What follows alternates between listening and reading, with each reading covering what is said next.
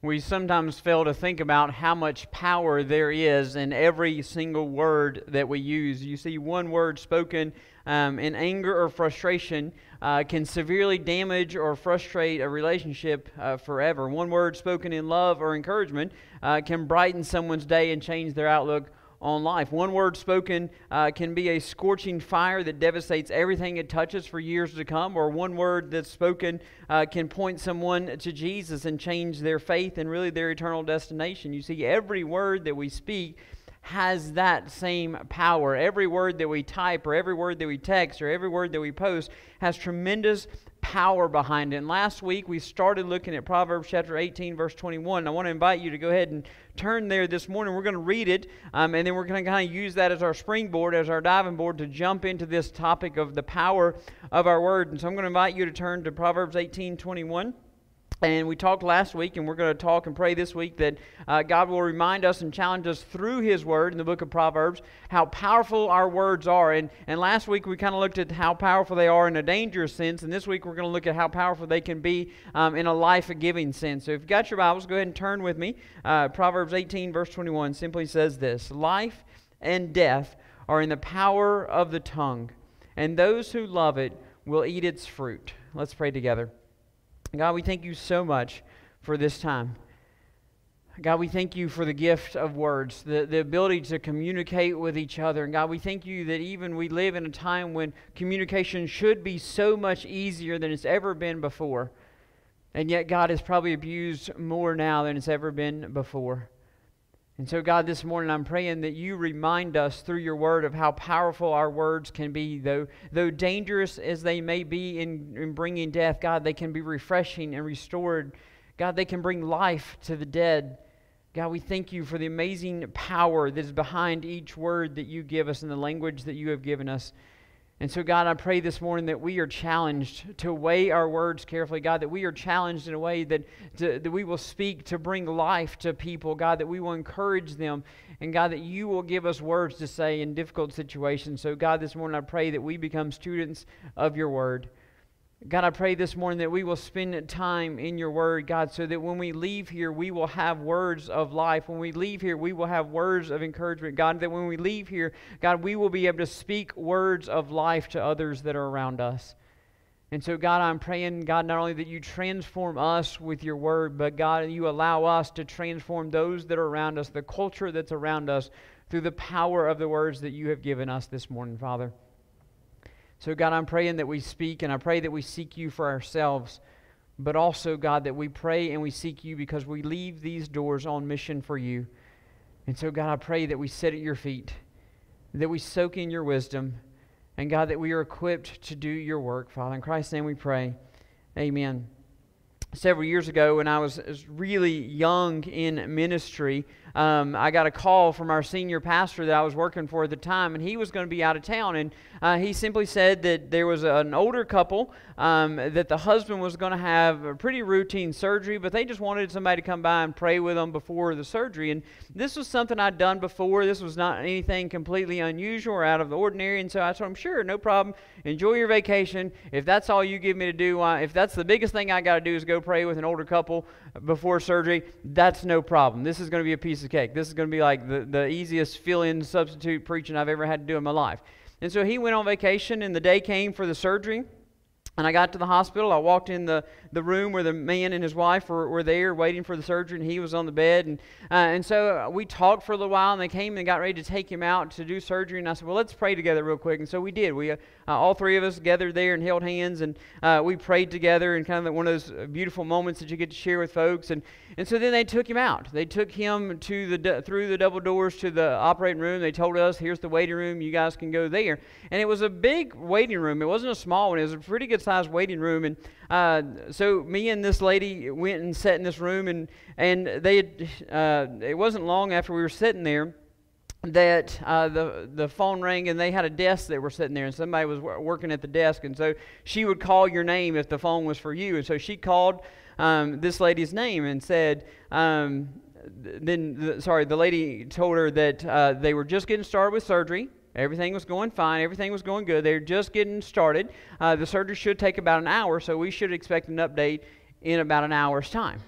And so then we sat there and talked, and as we were talking, his two daughters, who couldn't get there earlier, they came a little bit later, so then all four of us just sat in this waiting room with all these other people, and it was just us four just kind of off to our side, and we were just talking with each other, and the hour came and went, and no update. And then about 30 minutes later, the phone rang again, and the lady called her up front, and the lady said that everything was going well, but the doctor would want to see us in this side room. And so everything was fine. And so me and this wife and these two daughters who were adults and had kids of their own, we moved to this little side room. And we honestly expected the nurse to come through and tell us that everything was fine. And so we walked in this little room. There was probably 8 or 9 chairs in this room, one little table over there with a phone on it, and 2 doors. One we just walked through to get in the room, and the other one we assumed kind of led back to the back parts that nobody's allowed in. That's like where the serious stuff happens, the operation stuff happens over there.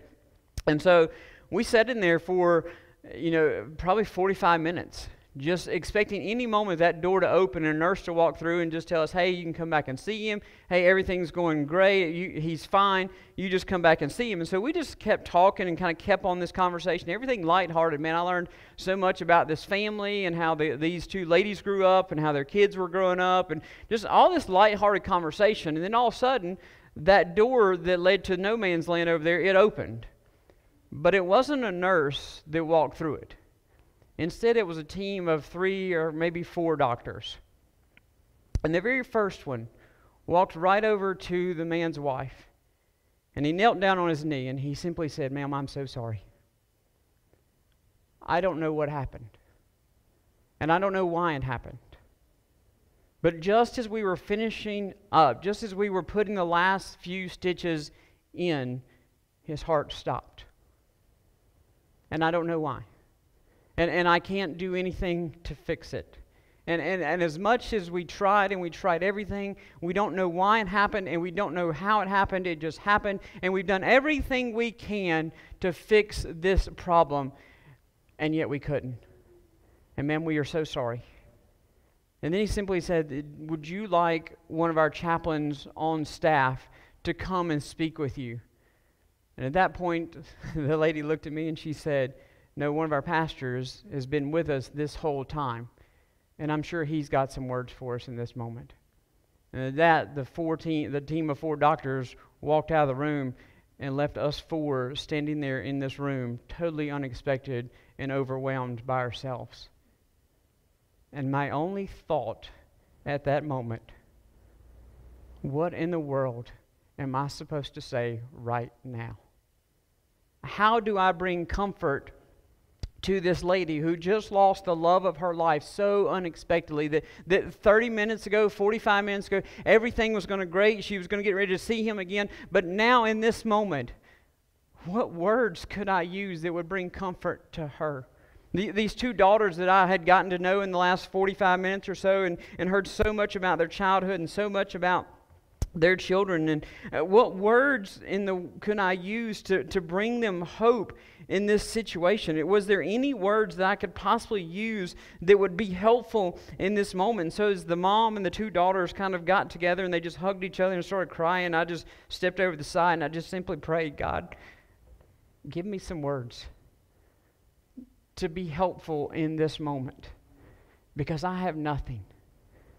And I imagine that some of you sitting in this room and some of you watching online, you have been in a situation, maybe not exactly like that, but you've probably been in a very similar situation where you've had a friend or something tragic has happened and you feel like you have to say something. You feel like you want to give comfort. You feel like you want to give hope or peace or something to these folks that you love and care about, but you just kind of struggled with the words. And what words could I say? Is there any words that could be helpful at this time? Are there any words of hope? Are there anything that I can say? For some of you, maybe it happened just at a funeral. You went to a funeral and there was this long line of family that you went to shake hands with, but the only people you knew were at that end of the line. And so you got to go through all these other family members that you don't really know, and you walk up to them and you're like, what do I say to these people I don't know? And there's this kind of awkwardness because the line's not moving. You can't get to the people that you want to speak comfort to, because them, you know what to say. You know what's on your heart. But what about these folks? And for some of you, maybe it's a friend or a family member that has told you something that just really kind of a bombshell moment. They've really been struggling with this, and you didn't know it, and you didn't see it coming at all. But all of a sudden, they put this on you, and you're just like, what?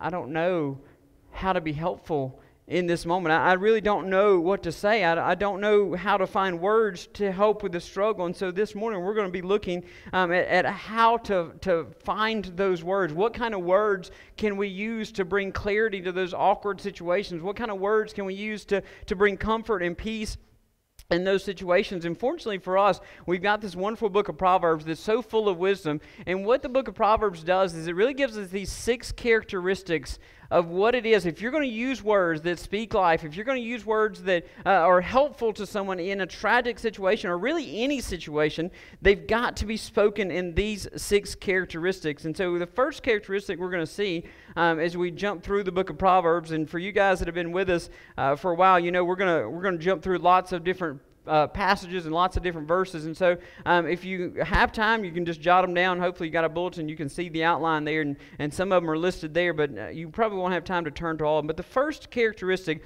is that whatever words you say, in whatever moment you are saying it in, the very first thing, if they're going to be helpful at all, they have to be trustworthy.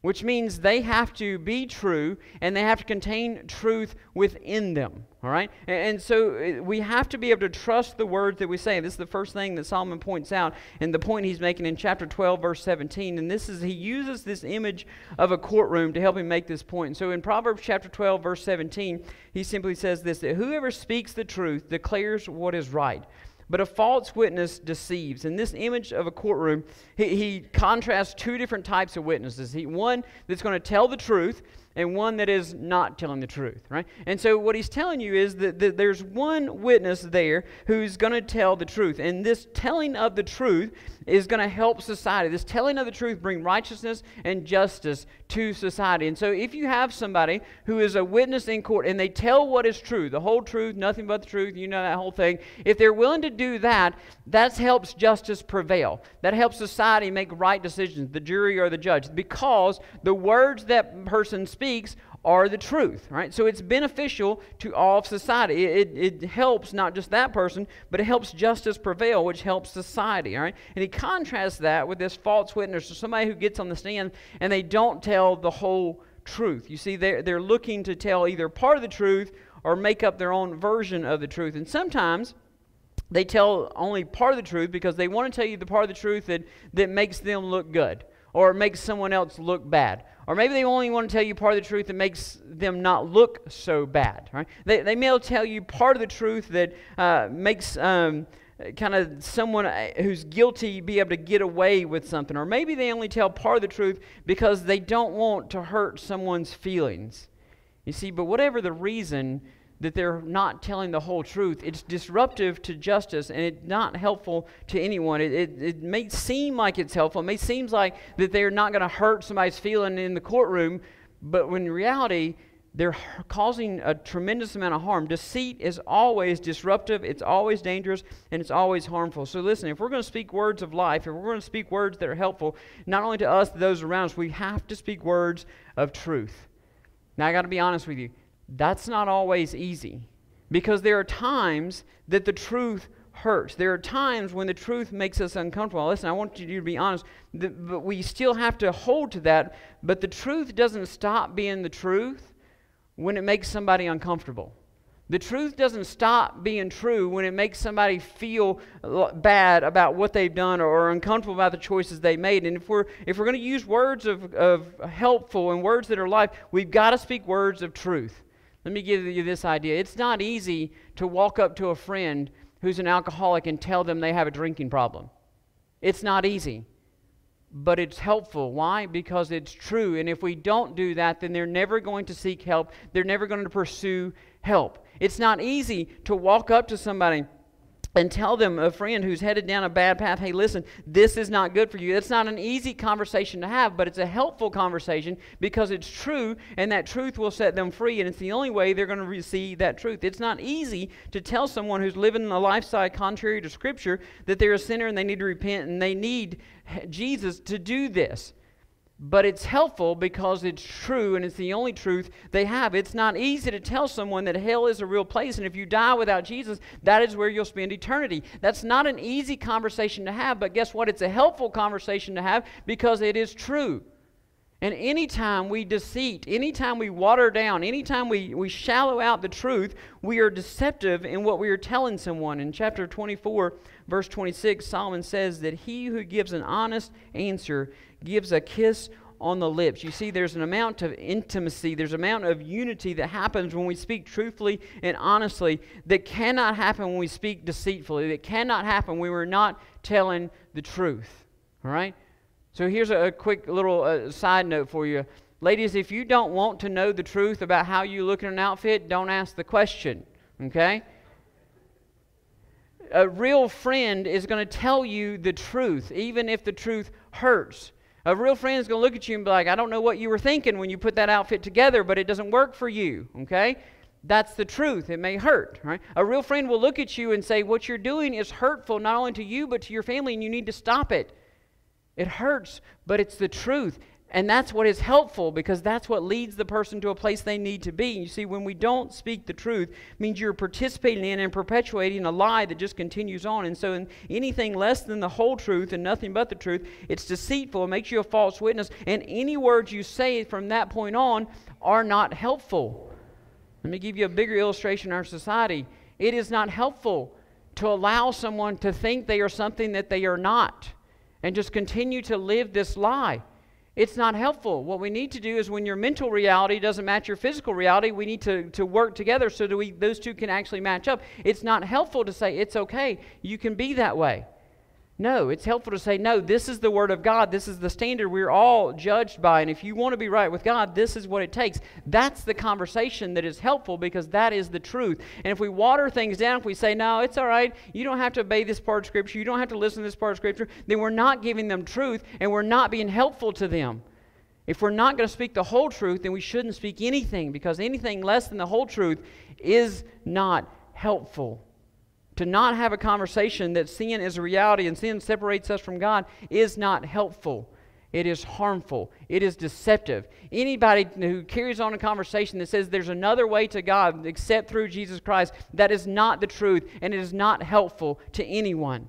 You see, when we're going to speak words of life, we're going to speak words that are helpful. We've got to speak the truth in everything that we say and everything we do. But if we're going to do it in a way that's helpful, we not only have to speak the truth, but we have to do it in a way that is tactful as well. That's the second characteristic. Things have to be tactful. You see, there are some people that really enjoy getting a reaction out of certain folks. And I can share this with you as a younger sibling. And we're not going to raise our hands. This is not a moment of confession. But if you're a younger sibling, you know this is true. If you're an older sibling, you know this is true as well. Us younger siblings, we are experts at trying to get a reaction out of older siblings. Okay? Yeah, some of us, I get some head. And some of us know this because we know, like we have studied our brothers and sisters, and we know exactly what to say or what to do to push just the right button to get them to boom and explode and yell at us. All right? And then we have a secret weapon that older brothers and sisters don't have. We have the baby card that we get to play. Okay? Because what we do is we get to poke and prod and mess with our older brother and sister or older brother or older sister, whichever one you got. We get to mess with them and poke them and prod them and all we want to. And all of a sudden when they explode, when they yell at us or when they pummel us, like what do we get to do that they don't get to? We get to take off running to mommy. And then mommy automatically comes to our defense and be like, how dare you do that to your brother? All right, now this is my moment of confession. You don't have to confess this, all right? But I can tell you that my brother got several beatings because he beat me because I was poking him and prodding him along the way, all right? And I will fess up to it right now, that he got beatings because it was totally on me, all right? But I want to share with you that's not just a sibling thing, all right?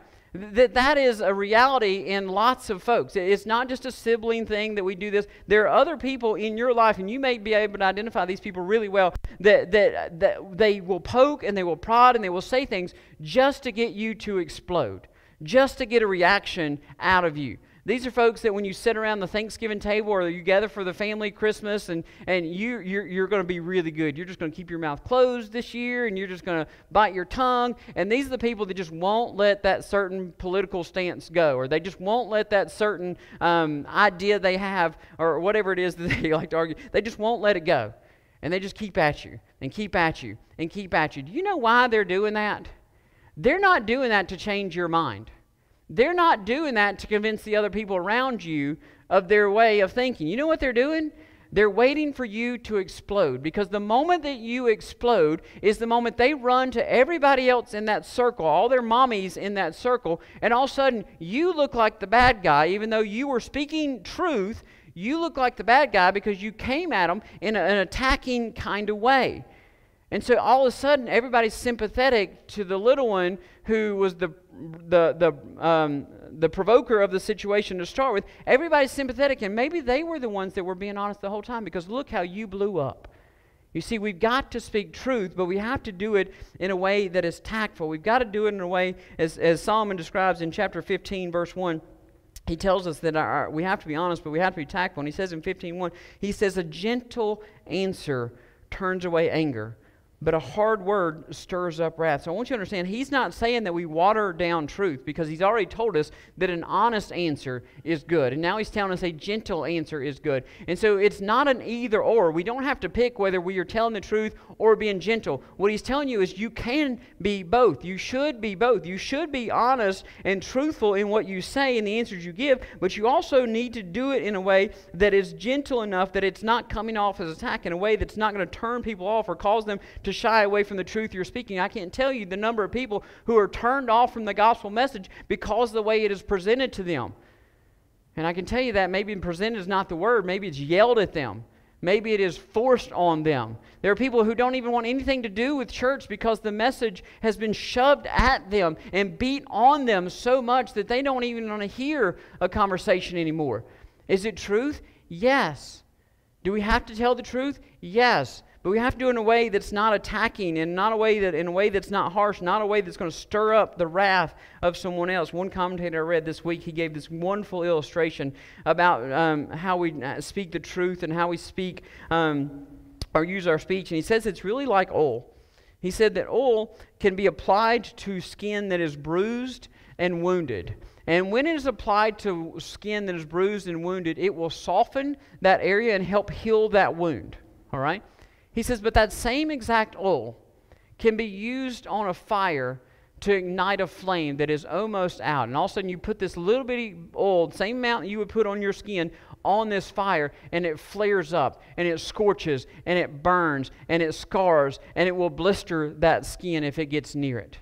You see, what he's telling you is the truth is like that oil.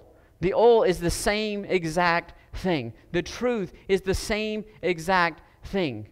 The only difference is how we applied that truth and how we used that truth. You see, some people are going to use the truth as a weapon to go into battle, and you're going to use the truth and you're going to use Scripture solely to win an argument.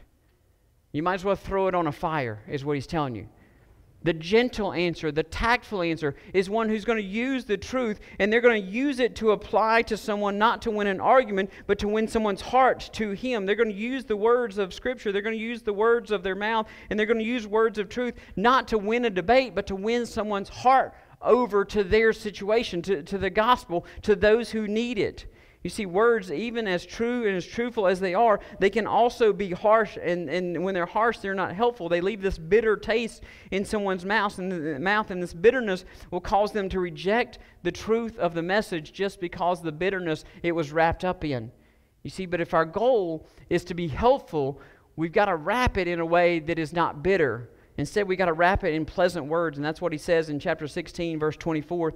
In Proverbs 16:24, he says, pleasant words are a honeycomb, sweet to the taste and health to the body, or health to the bones. A different translation may say to the bones, but either word is working there. So what he wants you to understand is, listen, you have the truth. You must speak the truth, but do it in a way that people want to hear the truth. Speak in a way that people desire what you have, because when they desire it is the only way that it's going to get inside of them, right? If you give them something that's bitter and something that's harsh, what they're going to do is spit it out and they're never going to come back to it. But if you give them something that's sweet, if you wrap the truth, and even life-changing, or even hard truth, if you can wrap it in a way that is gentle, if you can wrap it in a way that is sweet and makes them desire it, they're going to come back to it. And eventually they're going to consume enough of it that it's going to change them from the inside out. It's going to bring help to them physically and spiritually as well. Our job is to speak the truth. That is words that are useful, but also to have tact in the way that we do it. It's the only way that we're going to bring help to someone from the inside out. We need to be smooth instead of harsh and bitter. And that's not always easy. You see, sometimes to produce those tactful words, we have to think through our words. We have to be thoughtful about what we say. Sometimes we got to slow down and think about what we're going to say, because for some of us, and again, this is not a moment of confession for you, for some of us, our mouth may work just a little bit faster than our mind works, all right? And again, you don't have to raise your hand. Some of us, my older brother, it's the only brother I have, that's his specialty. My specialty was poking and prodding him, and his specialty was he let his mouth run ahead of his mind. So we both have specialties. But if we're going to use words that are helpful, we got to use words that are thoughtful. We got to use words that we've given thought to, and we've weighed these words carefully. In Proverbs chapter 15, verse 28, it's a great verse. Solomon points this out, and we looked at it last week, but it deserves this second look. In 15:28, he says, "The mind of the righteous person thinks before answering, but the mouth of the wicked, it just blurts out evil things." Words or things that the word for think there, it means to meditate or to study on. It means more than just, it's what the first thing that popped in your mind, and so it's the first thing out of your mouth, right? Because for some of us, that's the extent of thinking about our words. It popped in my mind, so it came out my mouth, right? That's not what he's saying. The word he uses means that you study or you meditate on the words that you're getting ready to say, that you actually stop the conversation, you shut down your mouth and work through your mind what you're about to say, right? That's the way that you produce helpful words. The words that you are getting ready to say, you not only think through and process their meaning, but you also think through and process, how is this going to be received by the person I'm speaking to? What is their perception of this? Because let's be honest, most of us have been in a situation either through text or through email or even the words we said something we meant, but the person received it and perceived it as something very different, all right? Maybe you got a text message and you read something into that text message that person didn't mean whatsoever, all right? So a thoughtful, helpful conversation is one that you think through, and you think not just the words that you put down on that screen, not just the words that come out of mouth, but you really think through and process, this is what this is going to look like to this person in this situation. And so I'm responsible not just for what I say, but I'm responsible for what's communicated through the words that I say. Right? Meaning I got to make sure there is no miscommunication, no misunderstanding in the words I'm about to say. So take time to consider them, to think through them, to meditate on them. You see, and most times we find that those are the words that are most helpful, not the ones that just fly off our head, not the ones that we just come up with. You see, sometimes as we think through the words that we should say, it's okay to stop the conversation. You see, we don't think about that in the time. We don't think, we have this idea that if we're helpful, we got to just keep talking. But sometimes the best thing you could say in a conversation, the most helpful thing you can say in a conversation is simply this. Yeah, that's pretty interesting. I never thought about that. Why don't you let me take some time, think through this, and then you and I can get back together and have this conversation, okay?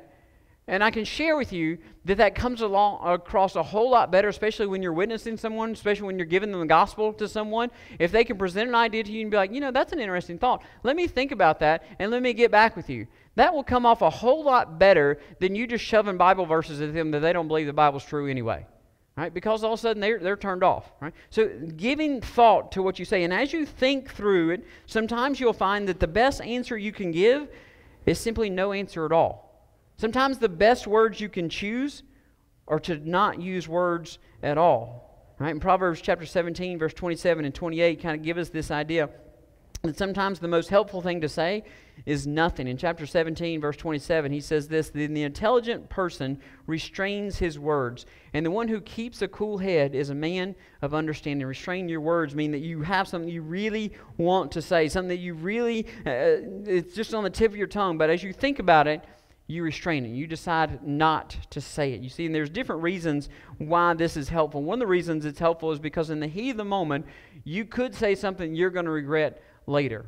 All right? And this is a verse that I go to a lot when I talk with couples that are having trouble in their marriage, because they get in a heated argument, they get in a heated conversation, and they just lob these grenades at each other, man, just words they mean to hurt each other with. And then you've got to come back and apologize for those words later. You regret saying those words in the heat of the moment, even with your spouse or even with somebody at work. You're just so passionate about what it is your situation, or so frustrated it is, you speak words that are harmful, and then you regret those things later. So sometimes it's better if you just stop and close your mouth, and then you don't have to apologize for what you didn't say. All right? Nobody has to apologize for what they didn't say. You only have to apologize for what you did say. There's a second reason that sometimes silence is the best thing, is because sometimes what's needed and what's most helpful is when the person has to figure things out for themselves.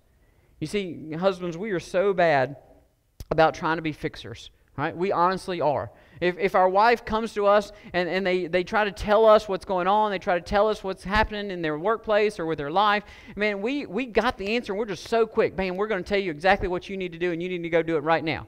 And get me a sandwich in the process, right? I'm just kidding. Don't throw that part in there, okay? But we are so quick to have the answer. But I want to share with you that sometimes the helpful thing is to just sit there in silence. And you may have the answer. It may be on the tip of your tongue, but the intelligent man, the intelligent person, restrains their lips, because sometimes what your wife wants to do is they just want to talk, all right? And that's okay. Sometimes in their talking, they will figure out the answer to their own situation, and then they've done it themselves, and you don't have to do it, right? They don't always need you to come up with the solution. They don't always need you the answer, right? I want you to think back when you had kids, or some of you that have kids now, when your kid brings homework from home or from school, all right? And they're getting ready to go back to school. I promise you, they're going to go back to school. At least I'm hoping they are, all right? And so when they bring home that math work, and they've sat at that table for 20 minutes, and they're frustrated, and they're mad about doing this homework and this math work, it's so much easier for you to jump in and say, listen, just give me the sheet, and I'll do it myself. And then you do the sheet, and guess what? You spoke truth. You got the right answers. You were tactful and gentle in giving the right answers, but guess what? They didn't learn anything about that math they were supposed to do. You see, sometimes we do that with our words, that we're so quick to give an answer when we shouldn't, when we should restrain ourselves, because the person has to work through the situation themselves. Some of the greatest counselors will tell you their job is just to sit in silence and let the other person talk. And eventually that other person can work out their own situation. And so sometimes we just need to restrain ourselves, and we need to, even though we think we've got the perfect answer, sometimes our words of silence speak great because they allow the other person to process and think through something else. There's another reason that people do this, is simply that sometimes the person doesn't need words to be spoken. There are situations when there are not words that you have of comfort, and there are not words that you have of hope. There are times when you walk into a room that something tragic has happened, and they don't need you to bring them the gospel. They don't need you to bring them the words of encouragement. They don't need you to start singing psalms to them or quoting scripture. You know what they need? They need you to love them like Jesus does. They need you to just wrap them up in your arms and hold on to them.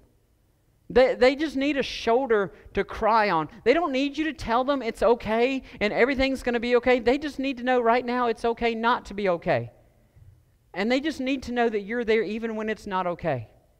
You see, sometimes we use too many words, and we step over our helpfulness by inserting too many words. And sometimes the best answer is just to say nothing. There's another reason, a final reason, when saying nothing is sometimes the best thing when we think about it. In chapter 27, verse 28, he goes on to say this. He says, Solomon says, even a fool is considered wise when he keeps silent, discerning when he seals his lips. You see, sometimes you realize that you have nothing to bring to that moment. Sometimes you realize that you have nothing intelligent to add to that moment, to that conversation. And that if you did try to add something to that moment or to that conversation, you're going to reveal very quickly that you don't have the slightest clue about what you're saying.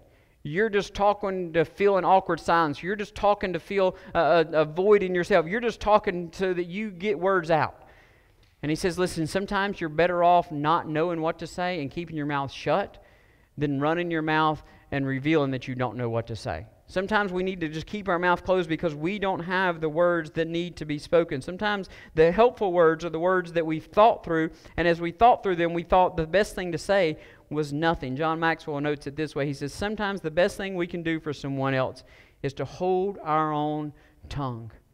You see, our words have to be true. Our words have to be tactful. Our words have to be thoughtful, and sometimes that means that we don't say them, but they also need to be timely. You see, that's the words that we use. We have to use the right words, and we have to use them at the right time. Several years ago, I read a story about a gentleman who went to a funeral, and the funeral was for a gentleman who was mid-age, and he was killed in a car accident.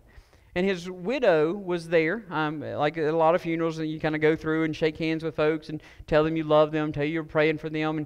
And there was this widow who was there, and she had 3 young kids. And that was all the family they had. That was it. And so here's this casket with this man who was killed in this tragic car accident, very unexpected. And here's this wife who's got these 3 kids, and they're kind of sitting or hanging on beside her. And this very well-meaning Christian gentleman walks up to this lady, and in this moment, he just simply says, well, it's just God's timing. And that was the words that he had for her at that moment. It's just God's timing. And I can't speak to what the woman's situation was. I don't know to what had happened. But her response was simply this. Then God needs a new watch because his timing stinks. Except stinks is the only word I can use from here. All right? It's not the word she used. All right? I want you to realize that did he speak truth? Yes. Was it God's timing? Yes. It was. Was that the truth she needed to hear in that moment, in that situation? No. Is that a truth she's going to encounter later in life? Yes, but in that moment, in that situation, that is not the truth that she needs to hear. So listen, even though we're speaking truth, even though we're trying to wrap it up as nice as we can, that we really have to do it in a tactful and a timely way. Dr. Thomas Miller, he wrote this. He said, everything you've ever said to someone falls in one of 4 categories. He says, you either spoke the wrong words at the wrong time and it discouraged them, or you spoke the wrong words at the right time and it frustrated them. He said, maybe you spoke the right words at the wrong time and it confused them. Or he says, maybe you spoke the right words at the right time, and that's the only thing that encouraged them. You see, there's a huge benefit to not only knowing what to say, but when to say it. In chapter 25, verse 11, Solomon makes this clear. He says, the spoken or words spoken at the right time is like golden apples on a silver tray. It's a work of art that lifts your spirit. The right words at the right time is what encourages someone else. It's these moments when you can lift someone's spirits. It's these timely moments that you have to be sensitive to the situation at hand. And so you come and you speak truth and you speak it tactfully, but you've got to speak it in the right moment. It's got to be timely, because if it's not timely, what you end up is you confuse people, you frustrate people, or you discourage people. But if you'll speak the right words at the right time, then you'll speak words of truth and encouragement. The next thing is they've got to be transformative. When we strive to speak helpfully, we've got to speak words that give life, and we've got to speak words not just for speaking purposes, but we've got to have a purpose. And the purpose is we want them to be able to do something, to be transformed, either their attitude or their position. In chapter 10, verse 13, he says this, the mouth of the righteous produces wisdom, but a perverse tongue will be cut out. You see, wisdom, we've talked about this before as we work through this book, wisdom is not just information. Right? Wisdom is not just knowing facts. Wisdom is skills that you gain. It is wisdom that allows a mechanic to look at a car and say, this is what you need, and then do it with their hands. It is wisdom that allows these folks up here that play instruments and sing to do those things. Right? That is wisdom as well. It's not just intellectual knowledge. It is skills to do something. And so what he's telling you is the mouth of the righteous produces wisdom. It produces skills. It produces something and produces a change in something or someone. It allows them to do something different because you gave them skills and knowledge to do something. Right? He says kind of the same idea in chapter 15, verse 7. He says, the lips of the wise broadcast knowledge, but not so with the heart of the fool. Again, we're broadcasting knowledge. That is our goal. You see, some of us are guilty of we just talk because we like to hear ourselves talk. All right? And again, maybe this is more I feel like I'm just confessing all of this up here. That sometimes we just talk because we want to hear ourselves talk. And we talked about this idea of a fool, and they just rattle stuff on and on and on and on. They're not really making any sense because they don't have any idea what they're talking about. But some of us just talk just to hear ourselves talk because we like the sound of our own voice. All right? Now again, you don't nudge people, but you may know somebody that this is what they do. They can't sit in a conversation and not be quiet. They've got to interject something. And what he's telling you is, listen, if you want to have helpful words, then have words that produce wisdom. Have words that broadcast knowledge. Have words that actually have something behind them. Don't just talk to hear yourself talk. You see, sometimes the folks that you will admire the most are the folks that say the least. And when they do speak, they speak words that you know you need to hang on to. My dad was that kind of man. My dad was the kind of man who had very little to say. He didn't talk a lot. But when he did, you knew it was important. Why? Because he didn't waste his words on everything else. When he spoke, he's produced wisdom. When he spoke, he broadcast knowledge because those were the only words that he was going to use. Right? So some of us need to realize that when we want to use words that are helpful, we got to scale back what we say because the only goal that we have is not to hear ourselves talk. It is to produce wisdom and to broadcast knowledge, that we should be able to transform someone else with what we have to say. And if we can't, then maybe we shouldn't say what we're saying in the first place. The last characteristic, probably the most important characteristic of helpful words, is that they have to be tailored by God, that we have to give God control of our tongue and our speech. And he says this in chapter 16, verse 1. He says, the reflections of the heart belong to man, but the answer of the tongue is from the Lord. You see, when we let Him speak through us, then we don't have to worry about what we say. You see, when I was in that room with this new widow and these two daughters who had just lost their father, the only wisdom I had in that moment was to go to someone who had words to say that I didn't have words to say. The only wisdom I had was to step to the side and whisper that prayer, God, give me some words of something to say in this moment. You see, that's what it means to allow God to have your words, so to give God the tongue of your mouth, that it is the answers that are His, not ours. You see, when we do that, our heart becomes in tune, and we need to worry less about saying what we think about a situation and more about what He thinks about a situation. You see, so often we get in a conversation, well, I think this, I think that. Maybe it shouldn't be what you think, maybe it should be what God thinks. And let His answers be the ones that you're giving. You see, if we'll let Him speak through us and in our heart, then our heart will be aligned with Him. And when our hearts are in tune with Him, then our words will be life-giving. Our words will be truthful. Our words will be tactful. Our words will be thoughtful. They'll be timely. They'll be transformed. Why? Because they're His words and not our words. They are tailored by Him. He has selected them. You see, that's what He's talking about when Jesus tells us in Luke chapter 6, verse 24, that out of the heart the mouth speaks. All right? Our heart has to be in tune with God if we're going to allow Him to tailor our words. You see, and that's what it takes for our words to be helpful. They have to be truthful. They have to be tactful. They have to be thoughtful. They have to be all these things. But if they will be in tune with God, if they will be tailored by God, if we simply will close our mouth and let Him use us as a puppet and a mouthpiece, then we won't have to worry about all these other things because we know that He will speak the truth. He will do it tactfully. He will do it in a timely manner. And when we do those things, we'll find out that our words have amazing power. You see, when we go back to that verse in chapter 18, verse 21, when it says, life and death are in the power of the tongue. Let me just go real quickly through this last part. And it's simply this. This is what words of life can do. Right? We talked last week about words of death and how devastating they can be. Let me show you what words of life can do.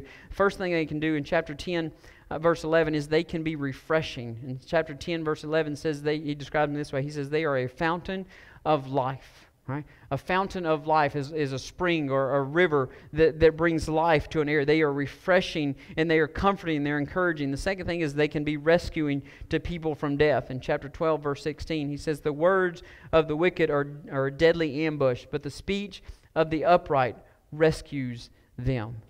And finally, he gives us that they can be restorative, or they can restore people. And I love this one in chapter 15, verse 4. He simply says this at the very end. He says, at the beginning, the tongue that heals is a tree of life. All right? And you're thinking, how is that restorative? Let me show you how this is restorative. The tree of life that is used in this phrase is the exact same phrase that is used all the way back in the book of Genesis. And some of you remember back in the book of Genesis when there was just two people. There was just Adam and there was just Eve. And there were all these creatures running around, and there was God in the garden because there was not sin that separated God from man at that time. Everything was perfect. Everything was exactly as He designed it to be. And there were two trees in the garden that they were not to, there was one tree that they were not to eat of. And it was the tree of good and evil. And then after they ate of that tree, He says, listen, we've got to move them from this garden, because if not, they will eat from the tree of life. And they will live in this separation from me forever. Right? So what he's telling you in this verse is that healing words, helpful words, words that speak life, are words that can take us back to the place where we can eat from the tree of life. It can take us to a place that has rescued us. It can take us to a place that we can be restored back to the perfect plan of God. It is words that we use that restore us back through the cross, which is a tree of life, to the tree of life that gives us life in the beginning and what allows us to have eternal life. It restores us back to the way that God designed us to be, which is to be in complete fellowship with Him forever. The tongue that produces life is a tongue that heals, and it is a tree of life that points to the tree of life. It has amazing power with it. And I want to finish with one story that I read this week. There was a man and a woman who traveled around the country, and their job was to train frontline grocery store workers and retail workers on the power of words and the impact they could have in their workplace. All right, so I don't know how you get this job, but they went around teaching cashiers and baggers and folks that were working with the public, this is how you use words so that your company can do better, right? And they traveled all over the country doing this. Thousands of people or managers would send their employees to these workshops, and they trained thousands of people, and then they would move somewhere else. And so at one point, a couple months after they were in this certain area, and I don't know where the area was, the lady got a phone call from one of the managers of the grocery store that she had trained their employees in. And the manager said, listen, I've got to tell you, something amazing is happening in our store. And in fact, it's so amazing. The whole culture of not just our store, but our whole community is changing because of what you said in your workshop. And the lady said, well, okay, that's great. What did I say? What is happening that's causing such a change in your store? What is so life drastically different that you had to call me and track me down and call me to tell me this? And he says, well, listen, here's how this all happened. I was walking through the store a couple weeks ago. I was walking through the store a couple weeks ago, and I noticed that we had all these cashiers and all these baggers standing at their lines, but only one or two people in each of their lines. He said, but then there was this other line, this last line over here, farthest one, and they had this massive line that wrapped all the way to the frozen food section. And he said, I thought it was so weird that all these people were in this one long line to get checked out over here, and yet we had all these baggers and cashiers open. We had the lights on. Like, everybody should know these other lines are open.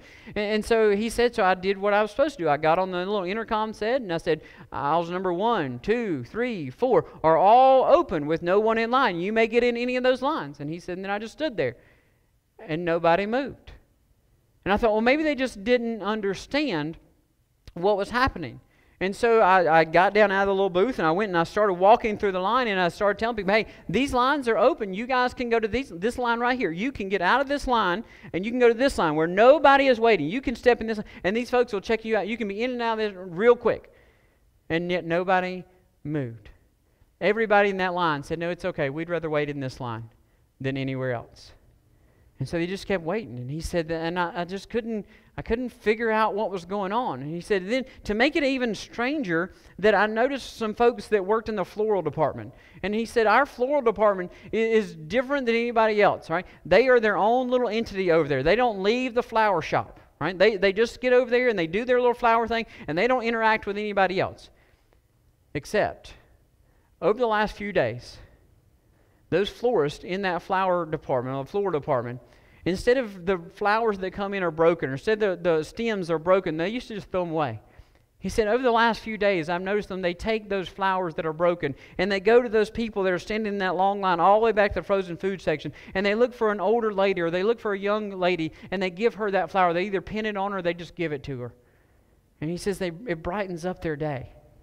And he says, I've seen people who would be grumbling and complaining any other time about standing in this long line and why we didn't have he said, now they're smiling and they're talking to each other. I've seen people who avoid grocery stores as much as they can, and now they're there. In fact, he said, one day I was walking through that line and I was trying to tell everybody that, hey, there's these other lines. And finally this lady stopped me and she said, no, I will stay in this line because I need my encouraging words from Johnny today. And the manager looked at her and said, I'm sorry, ma'am, you need what? And she pointed over to a bagger at the end of the line that all these people were waiting for. And she said, your bagger, Johnny, he gives me words of encouragement. So much so that I used to avoid coming in the store. I used to dread coming in here every week. In fact, I tried to push it off to every 2 weeks. She said, but in the last month, I have come in here every single day, and I have bought something every single day just so I can go through Johnny's line and get words of encouragement from Johnny. You see, what the manager didn't know was at the end of that line was a 19-year-old bagger who had Down syndrome who attended that workshop. And he took it to heart that his words had power. And every day since that workshop, Johnny went home and he either looked up a quote or he made up his own quote of affirmation or encouragement. And he typed it on a computer 6 times. And then he printed out 50 pages of that same quote. And then he cut each one of them out. And he signed every single one of them. And every day when Johnny came to work, he put this stack of 300 list of encouraging words right beside his bags. And every person that came through the line, he checked them, or he put their bags in the grocery. And the last bag, he would put one of these little signed notes in. And when he gave it to him, he looked him in the eye. And he said, I put something special in there for you. I hope it brightens your day. And then they walked out the door. And he said this 19-year-old boy with Down syndrome has changed not just our grocery store, but he's changed our entire community because he realized that he had the power to speak life to other people.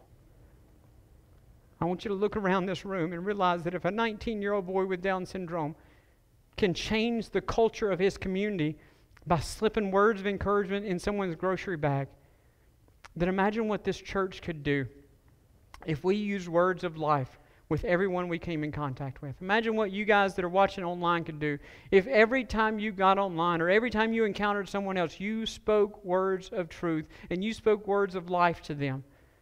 I got a feeling that we wouldn't just change the church. I got a feeling that we would change the community. I got a feeling that we could change the culture that's not in Cleveland, but we could change the culture in North Carolina, and we could change the culture all across this world. Why? Because we took them back to the tree of life that could restore them to what it was meant to be in the first place. Let's pray together.